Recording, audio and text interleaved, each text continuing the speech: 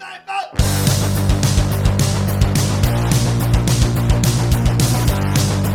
everybody, Brian here, and a fun-filled Friday episode to get mortgage-free fast. And I want to talk to you about a friend of mine that changed his world in under 90 days.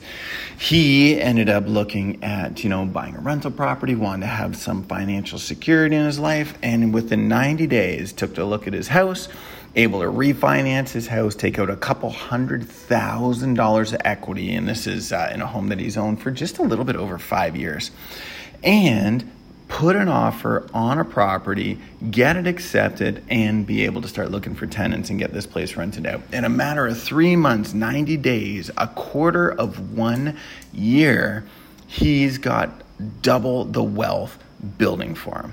Okay. And that's how long it takes. You know what I've seen? That's probably one of the quickest I've seen as well too. You know what? It could take about 60 days, but in 90 days in this market, he made a decision and he took action. I'm so proud of the guy as well too, because this is one of those game changers for his kids, and they will reap the benefits of this, 10, 15 years from now. And if he does nothing else and he's got a great job and he's in a great spot, all the rest, but if nothing else happens, this is building for him. And it is amazing. And I want to ask you guys, because when I look at ways to build wealth, the reason why I'm so passionate about, getting mortgage free fast and purchasing one rental property is I will often ask myself the question, if not this, then what? If not this, then what? And you know what? If not this, then something else, then do the something else. And by all means, stop listening to me blab my gums, okay? But I do believe that this is the best, the easiest way. Is it the quickest? Nope. It's not Bitcoin. That's not going to go up by $10,000 in 24 hours.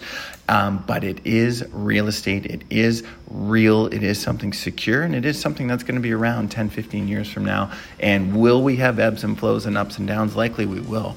But if you use this as a security blanket, if you use it as something that you can fall back on, if you use it as something to, have as a retirement or give to your kids or build your estate, build your legacy for 10 to 15 years, that's really what it can be meant for. And that's really something that it can do.